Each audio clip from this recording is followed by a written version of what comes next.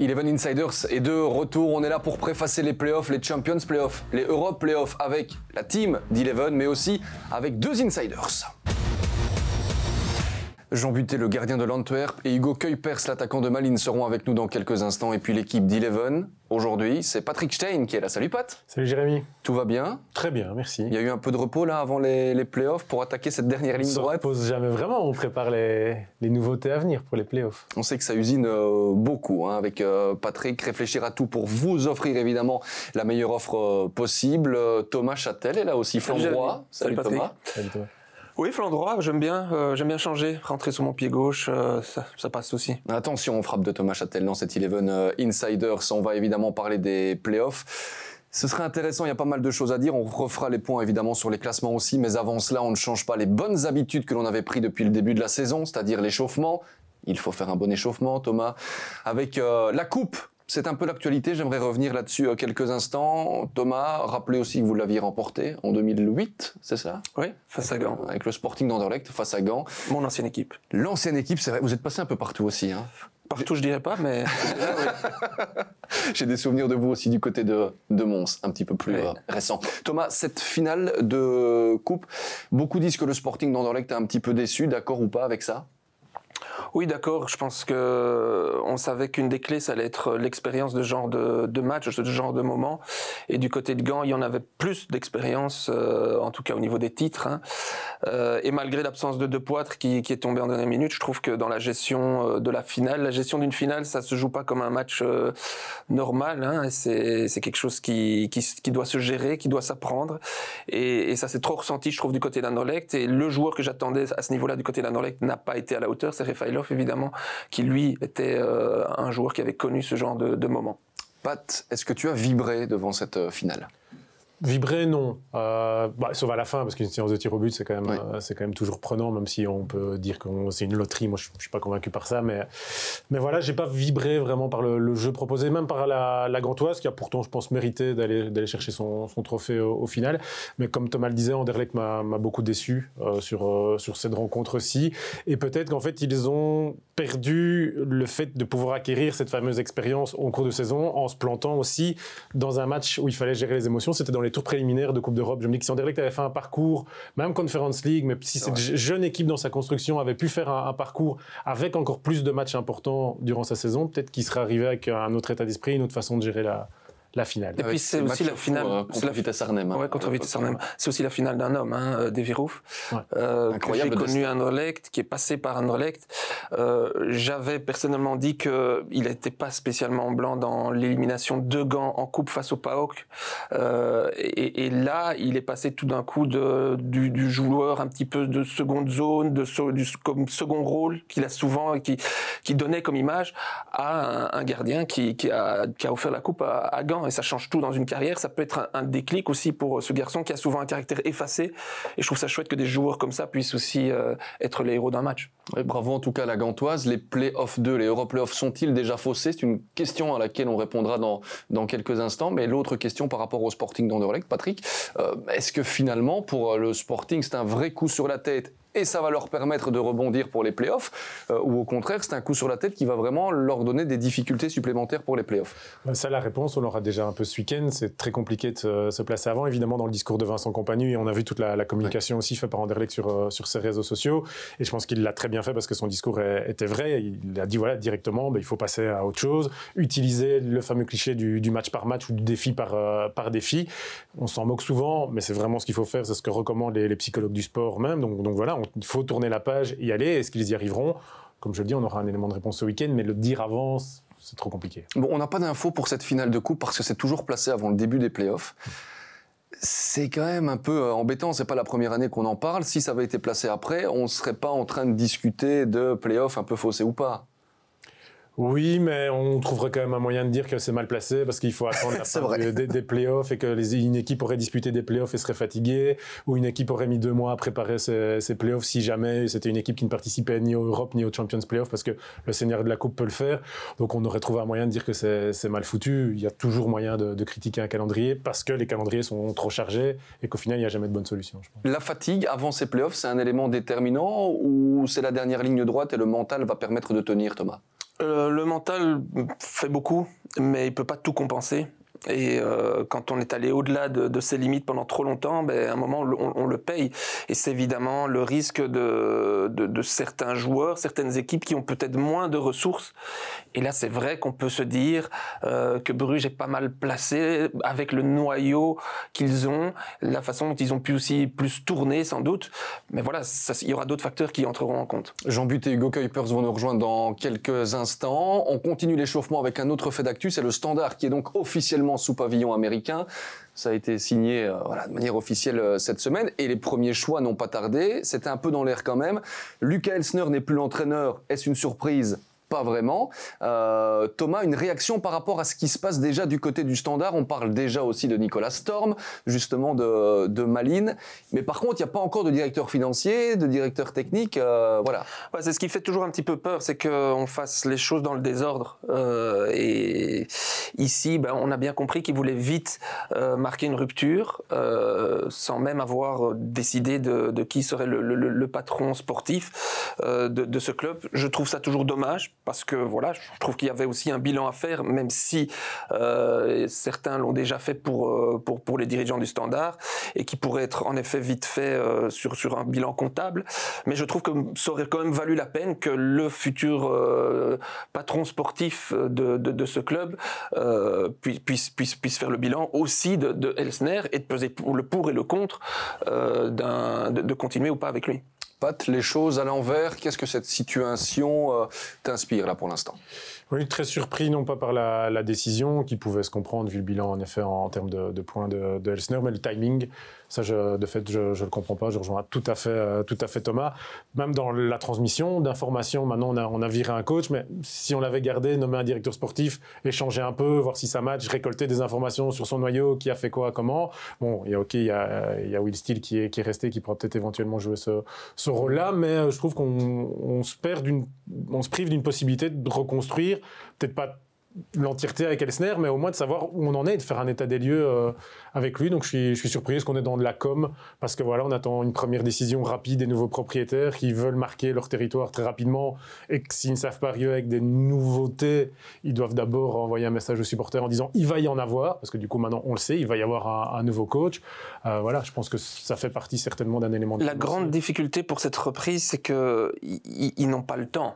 Là où, par exemple, si on prend l'exemple de l'Union ou HL qui ont été aussi repris, ils étaient en D1B, on a le temps, on est dans l'ombre, on peut faire des choses, faire des petites erreurs, tester. Ici, il n'y aura pas ce temps-là parce que c'est tellement un club qui est en vitrine et tellement un haut niveau qu'on ne peut pas se permettre de se planter. C'est ça la grosse difficulté pour les repreneurs. On va garder nos téléphones évidemment parce que ça peut aller très vite. Il y a des nouvelles qui pourraient encore tomber évidemment aujourd'hui, vu comme c'est parti du côté du Standard où les joueurs terminent les entraînements avant d'être en vacances. Voilà pour cet échauffement. On entre dans le cœur du sujet. Honneur aux Champions Playoff. Honneur à la course pour le titre.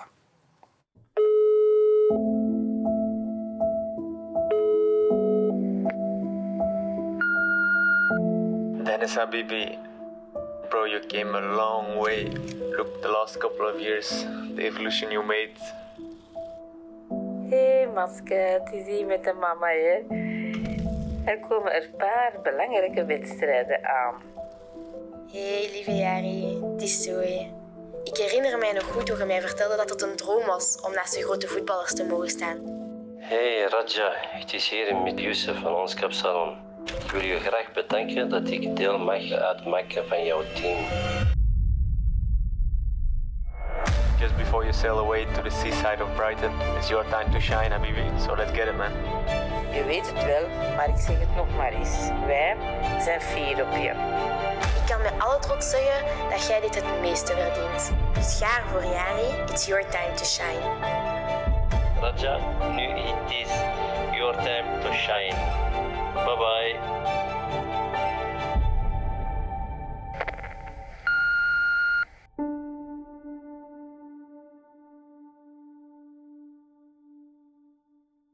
C'est le moment de briller, bravo à toute l'équipe marketing, aux jeunes talents qu'il y a chez Eleven Sport parce que franchement ça donne déjà des frissons, les playoffs n'ont même pas encore commencé, on a déjà envie que ça débute, donc c'est des beaux clips, il y en aura encore un très chouette tout à l'heure. Il paraît que Jean Butet est là, ce serait magnifique. Jean, Es-tu là? Je suis bien là. Il est là, Bonjour à tous. Dans une salle de cinéma. Salut Jean. Yes, la petite salle de cinéma du club. Il y a eu vidéo là pour préparer le match contre Bruges? Non, pas encore, c'est demain. Bon, comment ça se passe justement du côté de l'Antwerp? Ça fait une bonne dizaine de jours de repos là, non? Ouais, ça fait un petit moment déjà qu'on n'a pas joué après notre dernier match de la phase classique. Donc, ouais, ça fait du bien aussi un week-end off de temps en temps pour recharger un peu les batteries, voir un peu la famille, les amis et puis ouais, voilà, attaquer les playoffs pleinement concentrés et avec le maximum d'énergie. Tu as regardé la coupe, la finale? Non, je n'ai même pas regardé. Non, je voulais switcher complètement au football et non, j'ai vu quelques résumés, mais j'ai même pas regardé. Non. Alors, vous ne le savez peut-être pas, mais Jean Buttet a remporté la coupe. La coupe de paddle, ça s'invente pas. Et on a la photo, regardez, avec son partenaire Dorian de Soleil. Mais c'est bien, vous avez vraiment coupé, Jean. Vous me disiez que vous étiez quand même assez doué. Bah, visiblement, vous êtes le meilleur du club, là. Ouais, c'est vrai, on a un beau duo avec Dorian. Une belle finale face à Radja et Davor Mathias, troisième gardien. Donc ouais, on n'a pas perdu un match. On était sur un beau duo, une belle compréhension chacun. On se connaissait pas avant le match, avant le tournoi, mais ça a bien fonctionné. Et, non, c'était un bon moyen de faire une activité hors foot en équipe. Et voilà, c'était franchement chouette. Ça peut être intéressant pour les playoffs, hein. La bonne communication entre le gardien Jean Buttet et son défenseur Dorian de Soleil, on verra dans les prochains matchs si ça a un effet. Jean, vous restez bien sûr avec nous, on va parler de ces playoffs, on va débuter avec le classement pour avoir une idée bien claire. L'Union est bien sûr en tête, les 3 points finalement sur tapis vert sont tombés, ça fait plus 3 sur le club de Bruges, ça fait plus 7 sur Anderlecht et l'Antwerp. Messieurs, ma question elle est simple, est-ce que ces 4 équipes-là peuvent encore jouer le titre? Sous question en fait, est-ce qu'Anderlecht et l'Antwerp qui sont à 7 points, vous les voyez peut-être aller chercher le titre? Pat? Aujourd'hui, oui. Lundi... peut-être plus. Peut-être plus. Je pense qu'elles abattent déjà des cartes très importantes ce week-end, Anderlecht et l'Antwerp. Aujourd'hui, non. Lundi, peut-être. Jean, du côté de l'Antwerp, alors j'imagine évidemment que le discours, c'est de jouer chaque match et de voir où on va arriver, mais on sait que vous n'avez pas non plus la langue dans la poche, que vous êtes réaliste. C'est aussi pour ça qu'on aime bien vous avoir dans cette émission. L'objectif, là, clairement, c'est lequel? Est-ce que 7 points, c'est déjà trop par rapport à l'Union? En fait, on a eu une réunion ce matin... Voilà, concernant les objectifs, on en a aussi parlé la semaine dernière pendant notre semaine un peu plus calme. Et en fait, pour nous, je pense que le match le plus important, au final, il va être ce dimanche et va dépendre du reste de nos playoffs. Si on fait un résultat à Bruges, comme vous l'avez dit, lundi, on peut toujours y croire, comme regarder pour la 3 et 4 si on perd à Bruges. Donc au final, tout dépendra de ce match de dimanche. C'est comme une finale pour nous. Certes, on peut parler de 6 finales, mais je pense que la plus importante, elle peut déjà être pour nous dimanche. Donc ouais, je pense que tout est dit maintenant. Voilà, c'est à nous de faire ce qu'il faut dimanche sur le terrain. Et puis ça commence déjà en ce moment à l'entraînement. Donc voilà, on prépare comme il faut ce match. Ouais. On sait que vous avez une fameuse direction du côté de l'Antwerp avec beaucoup d'ambition aussi. Le minimum qui est sorti de cette réunion, c'est quoi? C'est d'aller viser quand même peut-être la 2e place. Oui, il y a ce premier match, on a compris, ça va influencer la suite. Mais on connaît les ambitions de votre direction, Jean. Ils ont dû dire quelque chose, ils ont dû vous stimuler. Il y a une carotte pour faire avancer l'âne, non? Non, même pas. On est entre coach, staff et joueurs et c'est tout. On sait que voilà... on veut être champion et c'est l'envie de chaque joueur, du président, du directeur sportif, de notre staff et des joueurs. Mais voilà, faut être réaliste. C'est 7 points qui nous séparent entre l'Union et nous actuellement. Donc c'est pas une mince affaire. Maintenant, voilà, c'est franchement une phase bateau du foot, mais ce sera match après match et commencer par dimanche. Ouais. Ouais, peut-être encore plus dans ces playoffs. Il y a 18 points à prendre, 7 de retard. On va parler un petit peu de l'Union qui est partie s'oxygéner du côté de l'Espagne. Apparemment, les retours qu'on a, c'est que c'était super bien. Les terrains n'ont jamais été aussi bons. Felice Mazou était ravi. Messieurs, l'Union, est vraiment la proie que tout le monde chasse. Est-ce qu'ils vont parvenir à tenir là aussi? Vous me direz, lundi, on y verra un peu plus clair, mais j'aimerais bien qu'on se positionne déjà un petit peu plus maintenant. Ce qui est sûr, c'est que c'était de plus en plus laborieux au fur et à mesure de la fin de saison pour eux, et qu'ils devaient aller chercher dans leurs réserves, on le sentait, les victoires, les dernières victoires. Donc ça va être compliqué de toute façon avec un train qui arrive à pleine vitesse. On en parlera de Bruges et son 27 sur 27, c'est ça, c'est 9 matchs d'affilée. Donc voilà, il y a cette pression-là, physiquement et mentalement. Il faudra voir si ça tient le coup. Moi, je crois qu'il y a une énergie comme il n'y en a pas ailleurs en termes de collectif, en termes d'âme à l'Union, et ça, c'est leur grande force. On en a déjà parlé dans cette émission. Moi, je l'ai connu avec Genk à l'époque, où on a finalement échoué face à Anderlecht, qui était une équipe plus forte individuellement. Mais quand il y a cette âme-là, tout est possible. Pat, l'Union, justement, quand on regarde les 4 derniers matchs à domicile, il n'y a pas de victoire, en fait. C'est hyper compliqué pour l'Union. Bon, il y a celle sur tapis vert, évidemment, contre le Beerschot. Comment on peut expliquer cela? Peut-être par le profil des adversaires, la façon d'être venu jouer de certains adversaires. Hein. C'était Ostende, Saint-Tron, Eupen. Voilà, des équipes maintenant, en théorie, qui ne devaient pas faire le jeu face à l'Union. Et on a dit depuis le début de la saison, à tort ou à raison, que l'Union avait peut-être parfois plus de mal, justement, dans les matchs où ils étaient favoris, que les matchs où ils pouvaient prendre la position de l'outsider et laisser le ballon à l'adversaire et miser sur la reconversion, l'organisation et les phases arrêtées en play-off, en Champions Play-off. Ils vont se retrouver maintenant... En fait, ils vont reproduire ce qu'ils ont dû faire au mois de janvier, à un moment où on avait dit aussi, ça c'est un premier tournant de leur saison, ils les affrontent tous de suite, ils les avaient affrontés quasiment tous de suite aussi, on pouvait rajouter Genk dans le calendrier de l'Union, et ça s'était très bien passé pour eux. Alors ils vont certainement pas faire un copier-coller, ça ne va pas être un copier-coller, mais je pense que le contexte des matchs va peut-être redevenir plus favorable au style de jeu de l'Union sur ces playoffs. On regarde un petit peu le bilan justement de l'Union face aux équipes du top 4, face à ces équipes justement qui joueront les playoffs. C'est 10 points sur 18. Contre Anderlecht, il y a eu 2 victoires et c'est d'ailleurs la dernière victoire à domicile de l'Union. C'était le 30 janvier. Le bilan contre Bruges, une défaite, un nul, on se souvient des circonstances. La défaite, ils n'auraient pas mérité de perdre. Le nul, ils auraient mérité de gagner. Et puis contre l'Antwerp, ça va intéresser Jean qui est toujours avec nous. Une défaite du côté du stade Marienne et une victoire pour l'Union. C'était une masterclass, ça vraiment de l'Union. Vous avez appris, Jean, vous avez encore reparlé de ce match où vous avez vraiment été, excusez de l'expression, mais baladé à la maison contre les Saint-Gillois. Ouais, on n'en a pas trop reparlé.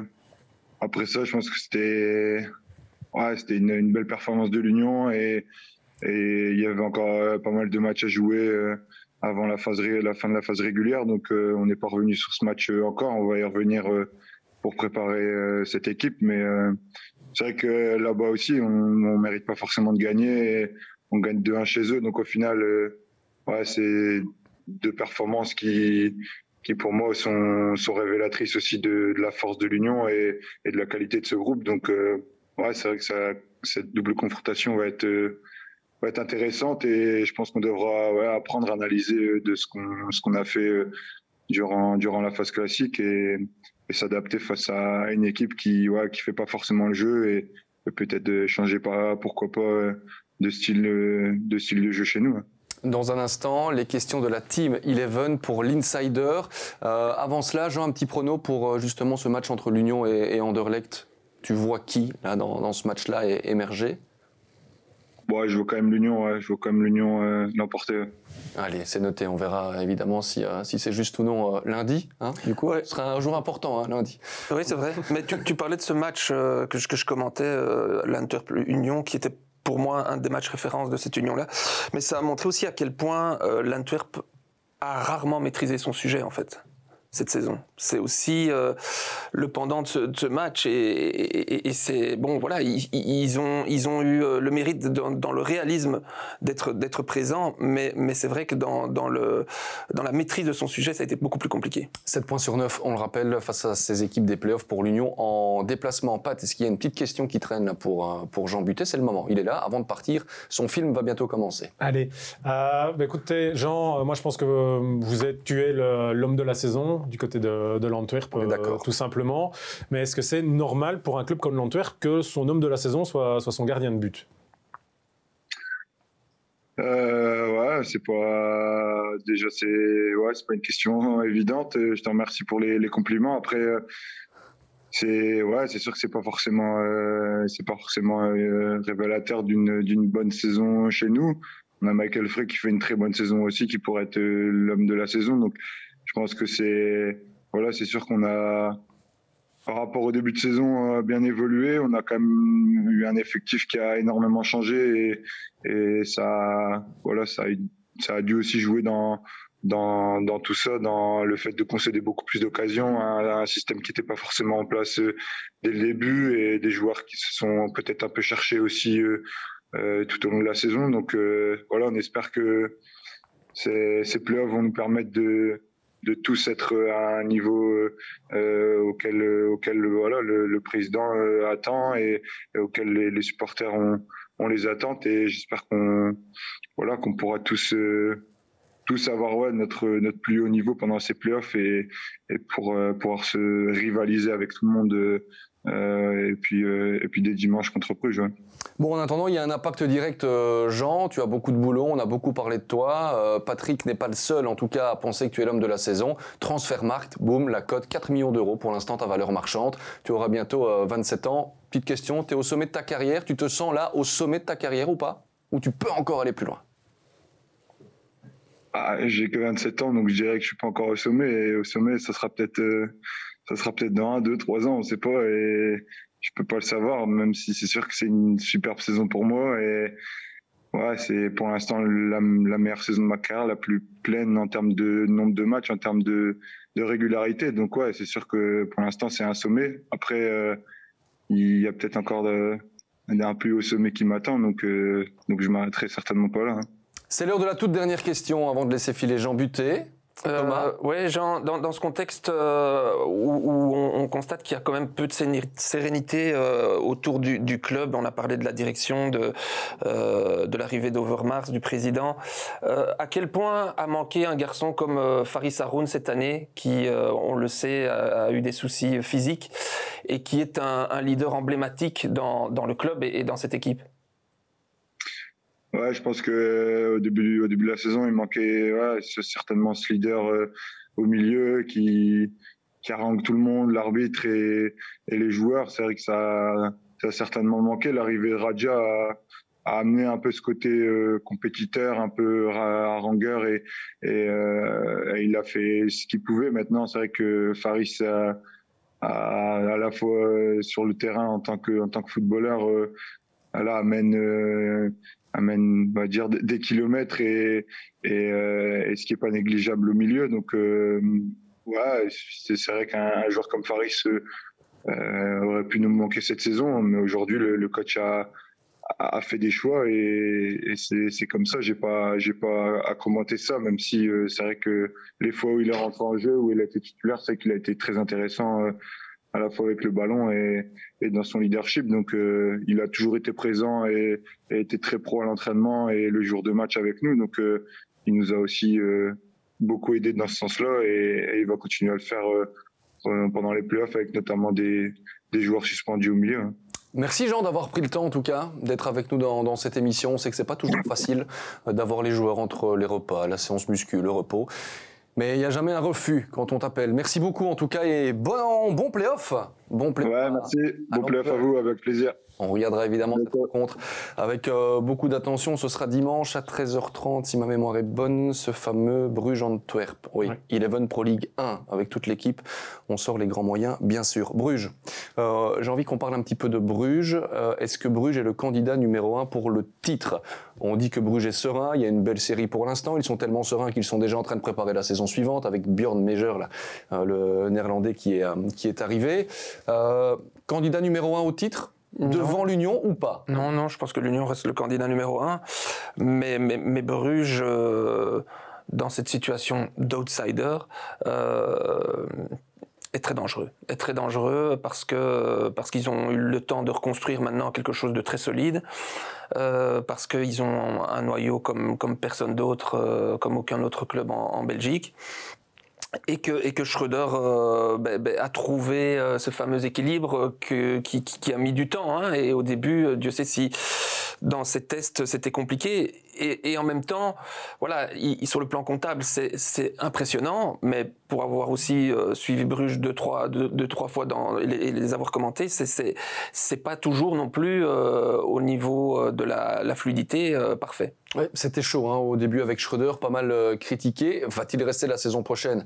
Vous allez me dire, ouais, mais là tu vas déjà un petit peu trop loin, on va déjà essayer de voir cette première journée de play-off. Mais c'est parce qu'évidemment il est cité à l'Ajax, où Ten Hag, lui, c'est officiel, rejoint Manchester United, donc ça pourrait bouger à ce niveau-là. On sait qu'il connaît bien l'Ajax pour y avoir été T2.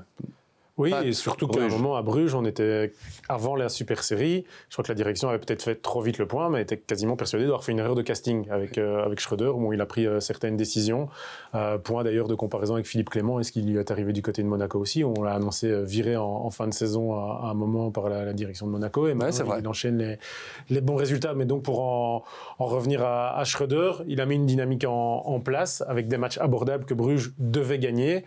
Là, on peut inverser aussi la situation. Maintenant, Bruges va jouer des matchs au sommet contre des adversaires quand même qui peuvent lui convenir au-delà peut-être de l'Union, mais je pense que Bruges aurait été plus embêté de voir Gand en play-off qu'Anderlecht ou l'Antwerp. Donc Bruges a quand même de quoi vraiment embêter l'Union. Et même lors de la première journée, mais Bruges joue avant l'Union. C'est vrai que ça déjà moyen de revenir à égalité de points et de les mettre sous pression aussi. Au-delà de ça, plus que jamais, une énorme différence de philosophie entre l'Union. On a parlé de ce jeu qui avait besoin d'espace et Bruges, plus encore que sous Clément, qui veut le ballon, qui veut cette possession. Je ferai une petite comparaison entre ce qui peut se passer en Première Ligue. Je sais que Patrick est un grand fan de Liverpool, mais on a un Liverpool qui aime repartir en transition rapide et avec des joueurs rapides et un City qui adore avoir le ballon et camper autour des 16 mètres adverses. Voilà, petite comparaison, mais là aussi, ça se jouera entre ces deux philosophies-là. Vous teasez en fait la lutte pour le titre en Première Ligue, mon cher Thomas. Pas vraiment, c'était pas réfléchi. Le beau football, et ça c'est bien vrai. Gand qui est la seule équipe en 2022 à avoir battu le club de Bruges d'ailleurs. Il y avait le championnat, il y avait la coupe aussi, on ne l'oublie pas. Et puis petite statistique intéressante, c'est que le club de Bruges est invaincu contre les 3 autres équipes qui participeront au Champions Playoff. Et c'est un adjudant mental qui pourrait peut-être avoir là aussi son importance, en attendant de voir ce qu'il adviendra de ce bon Alfred Schröder. Le Sporting d'Anderlecht, on en parlait tout à l'heure, coup de fouet ou pas cette défaite en coupe. Je ne sais plus Thomas si vous étiez épanché sur cette question. Je pense que Pat y avait répondu par rapport à Anderlecht. Est-ce que justement cette défaite pourrait les remobiliser ou vous avez été joueur, ça pourrait être difficile de s'en remettre? Je crois qu'elle sera moins un coup de bambou sur la tête que ça n'aurait été un coup de boost s'il l'avait remporté. Voilà, je pense vraiment que le coup de boost aurait été pour le coup très très important, à mon avis. Ça aurait libéré les joueurs. Et le problème, c'est qu'on l'a dit, ce match de coupe, ils l'ont mal géré. Et maintenant, ça ne va être que des finales de coupe. Plus de pression du coup. Ça ne donne pas des bons signaux, à la fois pour eux, mais pour leurs adversaires. Parce que la saison aurait pu être réussie avec une victoire. Il faut oublier leurs 45 premières minutes à Courtrai, qui était déjà une finale à distance. Et il ne faut pas oublier aussi, parce qu'on l'a pas encore dit, que la victoire de Gand, ça entraîne un enjeu encore supplémentaire dans ce Champions Playoff, c'est que toutes les équipes ne sont pas forcément qualifiées pour la Coupe d'Europe. Les 4e, c'est un barrage qui les attend encore. Donc encore un match à enjeu, coup près, qui se jouera sur une rencontre. Donc il y a moins de filets de sécurité, comme en comparaison avec l'année dernière, où on savait bien que les 4 équipes des Champions Playoff avaient déjà leur ticket européen garanti. Ce ne sera pas le cas. En tout cas, là, aussi bien pour la finale de coupe, ils n'avaient pas de précédent, ou la plupart. Là, ils ont la saison passée où ils se sont un petit peu plantés pour construire quelque chose maintenant de plus fort. On verra ce que ça donnera. Naturellement, on aura hâte. C'est à 18h30 dimanche, ce match entre l'Union et le Sporting d'Anderlecht. Petit classement préparé avec toute l'équipe et avec Thomas van der Linden qui usine pour se rendre compte que voici les points pris par les équipes des Champions Playoffs face aux équipes des Champions Playoffs. L'Union, le club de Bruges avec 10 sur 18. L'Antwerp est à 7, Anderlecht est à 5. C'est là aussi... C'est un peu pour ça que je voulais vous diffuser ce classement-là maintenant. Anderlecht contre les équipes du top 4. Une seule victoire. Va falloir essayer de changer cette dynamique-là. Ça va être compliqué. Compliqué ? Vous les voyez terminer où et faire quelle série ? J'entendais compliqué, pas simple. Oui, pas simple, et surtout parce que des joueurs blessés, des joueurs fatigués aussi. Chimero, Gomez, ça siffle encore visiblement au niveau des muscles. Donc c'est peut-être l'équipe qui va arriver avec le plus de joueurs blessés sur ces playoffs. Ouais. Et finalement, là où j'ai été le plus déçu dans cette finale, et ils doivent une belle revanche pour ces playoffs, c'est le duo d'attaquants dont on attend énormément dans ce 4-4-2, qui est complémentaire, qu'on a connu complémentaire durant la phase classique.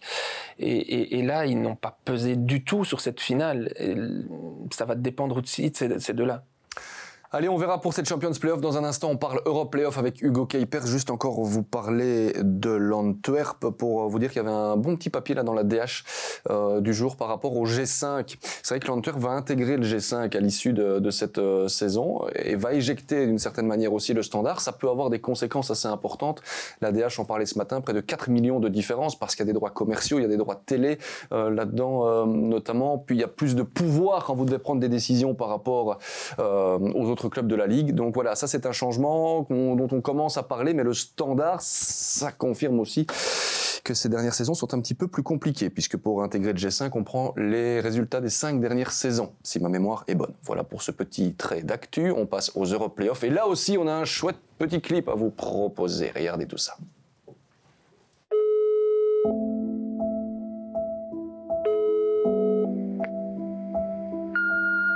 Hallo Tarek, hier hou je grote broer Mo met Tissoudali. Ik weet wat je allemaal hebt moeten opofferen om je doel te moeten bereiken. Yo Joris, c'est Ryan. Ah, que dire de toi frérot? Que dire de toi mon frère? Hallo Rob, hier opa in Sint-Truiden. Beetje verwonderd? Je weet toch dat ze opa voor alles gebruiken. Hello, Junya. Junya がベルギーの元気で初めの一歩を踏み出した時からお世話になっている共同通信のエルスです。Blijf zo doorgaan, je hele familie is super trots op jou. C'est ton moment pour briller maintenant.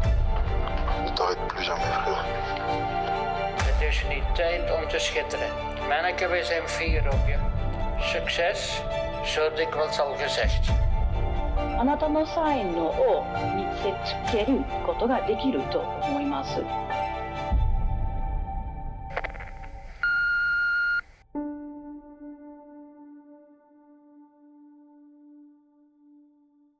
On ne le répétera jamais assez, franchement, grande qualité là dans cette production. Bravo à tous ceux qui ont œuvré pour que cela soit possible. Et tip top, Hugo Kuipers est là. C'est pas vrai, mais quel timing. Bonjour. Salut Hugo, tu vas bien? Bonjour. Oui, ça va et vous? Très très bien. On est dans quel état d'esprit? On est serein, on est impatient, on est un petit peu inquiet avant le début des Europe Playoffs là? Non, assez serein et moi personnellement impatient, oui. Hâte d'y être. Bon, impatient d'encore marquer des buts parce que là pour l'instant, ces dernières semaines, et j'ai même envie de dire cette saison, c'est plutôt pas mal là ce qui se passe. Oui, clairement, on va essayer de rester dans la continuité de ce que j'ai pu faire cette saison, mais surtout collectivement continuer à produire notre jeu et essayer d'avoir des résultats. Hugo, tu restes évidemment avec nous. On va regarder le classement de ces Europe Playoffs parce qu'on va en discuter et ça pourrait avoir son importance. Gand est en tête avec 31 points pour les Gantois. C'est 4 de plus que le Sporting de Charleroi. C'est 5 de plus que Genk et que Malines. Ma question, tiens, je la pose à Hugo pour commencer. Est-ce que ces Europe Playoffs sont déjà un petit peu faussés après la victoire de la Gantoise en coupe? Ou alors est-ce que c'est une bonne affaire pour vous? L'avenir nous le dira, mais personnellement, je pense que Gand est assez professionnel et reste compétiteur. Donc une fois, peut-être que maintenant ils vont aborder les playoffs de façon plus sereine, mais une fois sur le terrain, peu importe le 11 de base qui jouera, ils seront là pour faire bonne figure. Ça pourrait faire vos affaires. Vous êtes à 5 points des Gantois. Hugo, s'il lève un tout petit peu le pied, façon de parler, ça pourrait être bien pour vous, évidemment. C'est quoi l'objectif de Malines? On va clairement essayer d'accrocher cette 5e place, mais voilà, il y a ce petit retard de 5 points qu'on va essayer de combler au plus vite et essayer de jouer les troubles faits jusqu'au bout. Pourquoi on ne rediviserait pas encore les points par 2? Patrick, la Gantoise qui gagne la coupe, est-ce que ça... Allez, on va le dire comme ça, est-ce que ça fausse un peu la compétition ou pas? Ouais, ça dépend, comme Hugo le disait, surtout comment la Gantoise, du coup, avec ce succès, va aborder ses playoffs, s'ils ont envie de les jouer à fond, si Van Azebroek a déjà envie de préparer la saison prochaine aussi, quitte à ripolliner son équipe de temps en temps, une fois ou l'autre. Il faudra voir, et les premiers matchs nous donneront certainement les réponses à ce niveau-là. Petit message à la régie, on entend fort le retour d'Hugo Kuiper. Si on peut peut-être juste couper ce son pour que tout le monde s'entende parfaitement, ce serait parfait. Thomas, la question est la même. Je vais donner un bête exemple. Si il laissait au repos, ce qui serait totalement probable, un garçon comme Ojija qui est sorti avec blessure de la finale, ça aurait un énorme effet. On a vu un Gand avec et sans Ojija, non seulement en finale, mais en fin de saison aussi. C'est pas la même équipe. Là où ils auraient sans doute fait tout pour retaper Ojija, ici, ils vont prendre 0 risque par rapport à des garçons comme lui. Même chose pour De Poitre, même chose pour d'autres. Donc oui, ça aura un effet, mais je ne mets pas en doute la qualité du noyau de Gand, je ne mets pas en doute le fait qu'ils vont aller tenter d'aller jusqu'au bout pour aller devant, mais c'est complètement différent, ça, il y a rien à faire au niveau de la pression qu'on se met soi-même en tant que coach, en tant que joueur. On rappelle quand même que si on parle d'éventuellement fausser la compétition, c'est parce que la Gantoise, grâce à sa victoire en Coupe de Belgique, ne peut pas aller chercher un meilleur ticket européen que ce barrage d'Europa League qui lui a donné, qu'ils ont été chercher avec ce ticket de la finale. Charleroi-Malines samedi comme premier match et Gand-Genk comme première rencontre aussi. Mais qu'attendre finalement, Pat, d'un Sporting de Charleroi aussi dans ces Europe playoffs? Je crois que c'est Malines, Charleroi. Qu'est-ce que je dis? Charleroi-Malines. Eh bien, ce sera Malines-Charleroi. Ouais. Merci pour la rectification. Pas de souci. Charleroi, je pense qu'il y a un objectif à jouer. On voit aussi toute la campagne de com du club qui s'est mis en route, où ils veulent remplir le stade. Il y aura des belles affiches pour les Carolos. Et donc, il y a une opération séduction à faire. Et pour connaître un petit peu le public Carolo à faire, pour que l'opération séduction, elle marche, il faut du spectacle sur le terrain, mais il faut des résultats. Aussi, du côté de Charleroi, et des victoires face à des adversaires probants. Et c'est le cas dans ces Europe Playoffs. Donc, le défi, il sera là. Pourquoi pas écrire une belle histoire? Ils ont 6 matchs pour le faire. Ils ont les moyens pour le faire aussi, même s'ils n'ont pas toujours brillé non plus dans les matchs coup près cette saison pour eux, du côté des Zèbres. Donc ce sera un beau défi à avoir. 8 sur 18 pour Charleroi contre les équipes de ces Europe Playoffs. Thomas, plutôt... Voilà, comment on se positionne par rapport au sport? C'est l'occasion idéale pour Edouard Steele de faire en sorte que la greffe prenne définitivement. Parce qu'on ne peut pas dire que la greffe est prise complètement... C'était un peu irrégulier. Ça a été trop irrégulier. Au niveau du contenu, évidemment, après le départ de Nicholson, ça a été compliqué de retrouver un équilibre. Et donc, voilà, c'est à Edouard Steele maintenant de montrer une continuité dans ces playoffs et montrer qu'ils sont capables d'aller chercher quelque chose.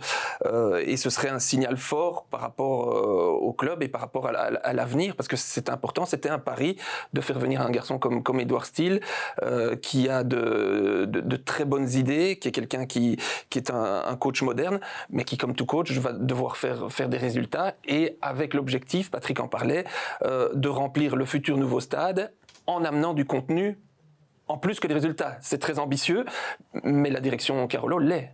Parce que là, on parle de 20 000 personnes pour le futur stade. Hugo, le Sporting de Charleroi n'a pris qu'1 point sur 6 contre vous cette saison. Ce premier match-là, il sera décisif, vous pensez, ou pas spécialement? Décisif en partie, mais il serait très important, surtout à domicile, pour bien commencer. Charleroi est une équipe qui nous a assez bien réussi pendant la phase régulière, et même à domicile, on aurait dû empocher les 3 points, mais ils ont réussi à rectifier le tir en deuxième mi-temps. Ce sera à nous de faire un match sérieux et ouais, de faire plaisir à nos supporters comme on a l'habitude de le faire à la maison. Il y a une ressemblance entre vous deux, entre ces deux équipes, c'est le fait que vous jouez souvent des matchs avec des mi-temps différentes, et on l'avait vu notamment à Malines, et je trouve que vous êtes deux équipes qui pouvaient montrer un super visage et beaucoup moins beau dans le même match, et ce serait intéressant de voir laquelle des deux équipes peut tenir son niveau le plus longtemps, ça c'est clair.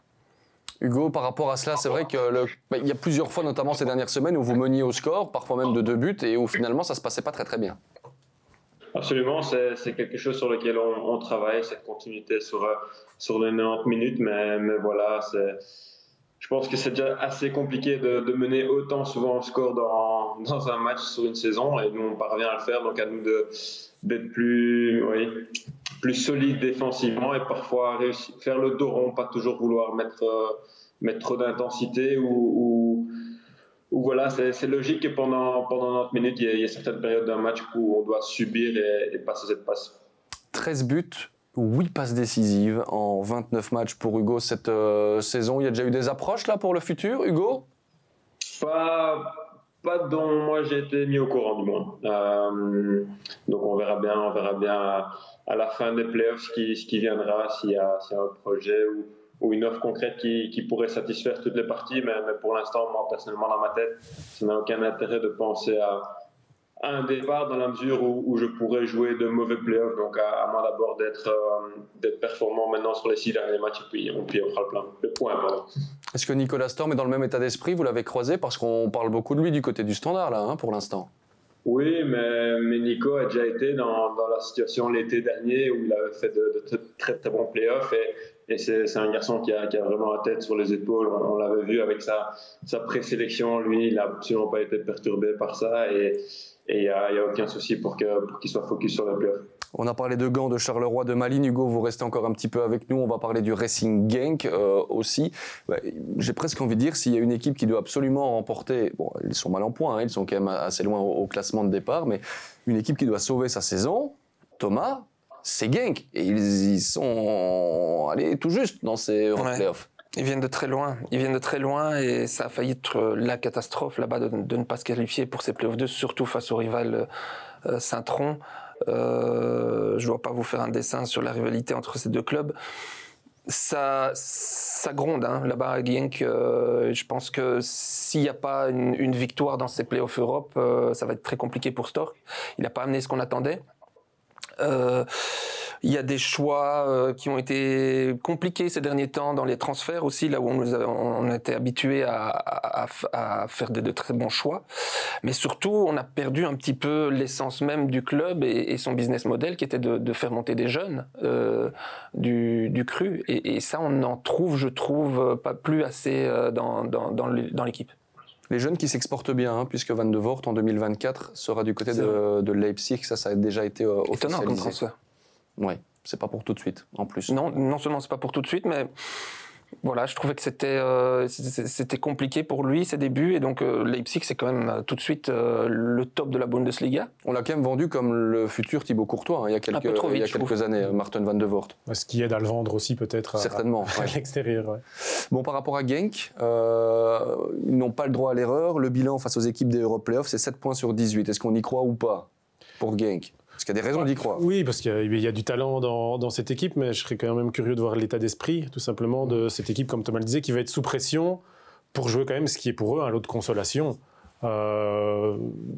C'est pas des éléments très positifs justement, alors quand Malines est sur une excellente dynamique, à sa place, content d'être là, public enthousiaste, groupe enthousiaste à l'image de Hugo. Charleroi, on l'a dit aussi, il y a la volonté de bien faire, de séduire, c'est toutes des modes dynamiques positives, alors que Genk, on emploie les mots pression et sauver la saison, et c'est exactement leur cas. Donc il faudra voir s'il y a un premier accro dès le premier match, comment le groupe va réagir. On a vu que le groupe était quand même un peu instable aussi à ce niveau-là cette saison, donc je serais curieux de voir ce que ça va donner. Premier match à Genk qui a sauvé sa saison grâce à ses U21 champions et qui vont donc, c'est important de le préciser, jouer en division 1B la saison prochaine avec Anderlecht, avec plus que probablement, on s'est fait à 99% pour le club de Bruges et c'est quasiment fait aussi pour le Standard. Donc voilà, c'est une info importante puisque ça va modifier notre vie à partir de la saison prochaine, nous aussi. Oui.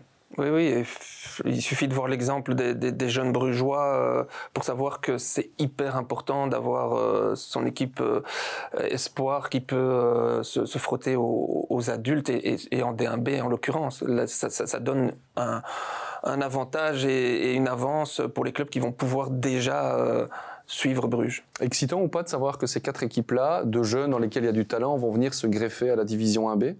Oui. Franchement, oui, je pense que ça va rendre cette division AB qui, voilà, on la regarde à la fin pour voir en fait qui va être champion, qui va monter, qui va faire le barrage, et on suit un petit peu selon les affinités le cœur de la saison. Mais là, ça va nous donner des rendez-vous à Anderlecht Standard U21.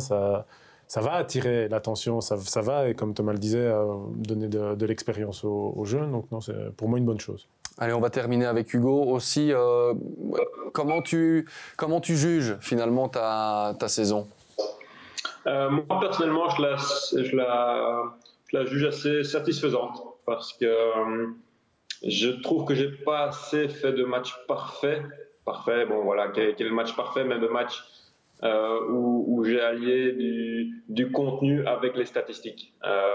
Les stats sont clairement bonnes, mais je vois ces playoffs un peu comme consécration personnelle où je peux mettre en place l'expérience que j'ai acquise sur la phase régulière. C'est un beau discours, hein. Aussi on parlait de la motivation avec Pat, mais là ça transpire bien la motivation. Messieurs, est-ce que vous avez une petite question aussi à poser à Hugo avant de le laisser filer ? C'est le moment de vous manifester, vous avez un buzzer.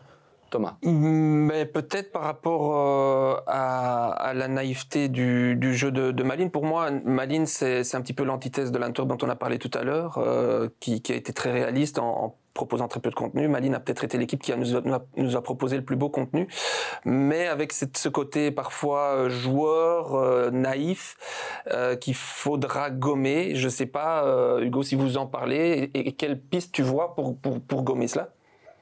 Non, bien sûr qu'on en a parlé, car voilà, cette fragilité défensive qui a pu, à juste titre, être notre faiblesse, on va essayer de la combler en faisant le dos rond sur certaines parties du match où on subit, mais on en est conscient. Voilà, on va essayer de faire mieux pendant les playoffs. Pat, ce sera presque le mot de la fin. Oui, petite question, je vais quand même en revenir à tes stats qui sont excellentes, parce que tu es un des meilleurs rookie, on va dire, qui a fait sa première saison complète de Pro League avec une belle liste juste devant toi. C'est Zirkzee, Undav et Frey. Donc les stats, elles sont bonnes. Mais justement, toi qui as découvert au final notre Pro League sur les pelouses cette saison, tu penses quoi du niveau global du championnat ? Il t'a surpris positivement, négativement ? Non, il m'a surpris positivement car par rapport à ce que j'avais connu en France ou en Grèce, ici le championnat est assez homogène et il y a beaucoup de surprises qui peuvent se passer de week-end en week-end, là où dans le championnat grec surtout le championnat était pour les 4 gros, mais voilà, chaque équipe a ses forces et tout le monde peut un peu ennuyer tout le monde et je pense avoir la chance, moi personnellement, d'évoluer dans une équipe où mon style de jeu correspond parfaitement à ce qu'on essaie de mettre en place et ce qui fait qu'on a un jeu aussi attrayant cette année. Et on sent qu'il est épanoui. Merci en tout cas Hugo d'avoir été avec nous dans cette 11 Insiders. Bon début de play-off et bon match donc face au Sporting de Charleroi. Messieurs, on termine avec vous. Vous voyez qui en Division 1 la saison prochaine accompagné Westerlo, le RWDM ou bien Serein, Pat ? Le RWDM. Le RWDM ? Un point. Oui, c'est ma sensation aussi quand on voit la saison de Serein qui s'est montrée à certains moments là aussi très joueuse avec de super talents, mais trop naïve et sans doute que le RWDM pourrait punir ça. Premier élément de réponse, samedi 18h30, 11 Pro Ligue 1 avec RWDM Serein. Et puis une semaine plus tard, ce sera Serein RWDM. Match aller-retour. Donc, 11 Insiders revient jeudi prochain, on parlera encore de ces playoffs et puis lundi sera passé et du coup on pourra voir évidemment un petit peu plus clair dans tout cela. Merci beaucoup Patrick. Avec plaisir. Merci beaucoup Thomas. Ciao, ciao. Excellente fin de semaine à vous et à vous aussi qui nous regardez ou qui vous nous écoutez. Ciao, ciao.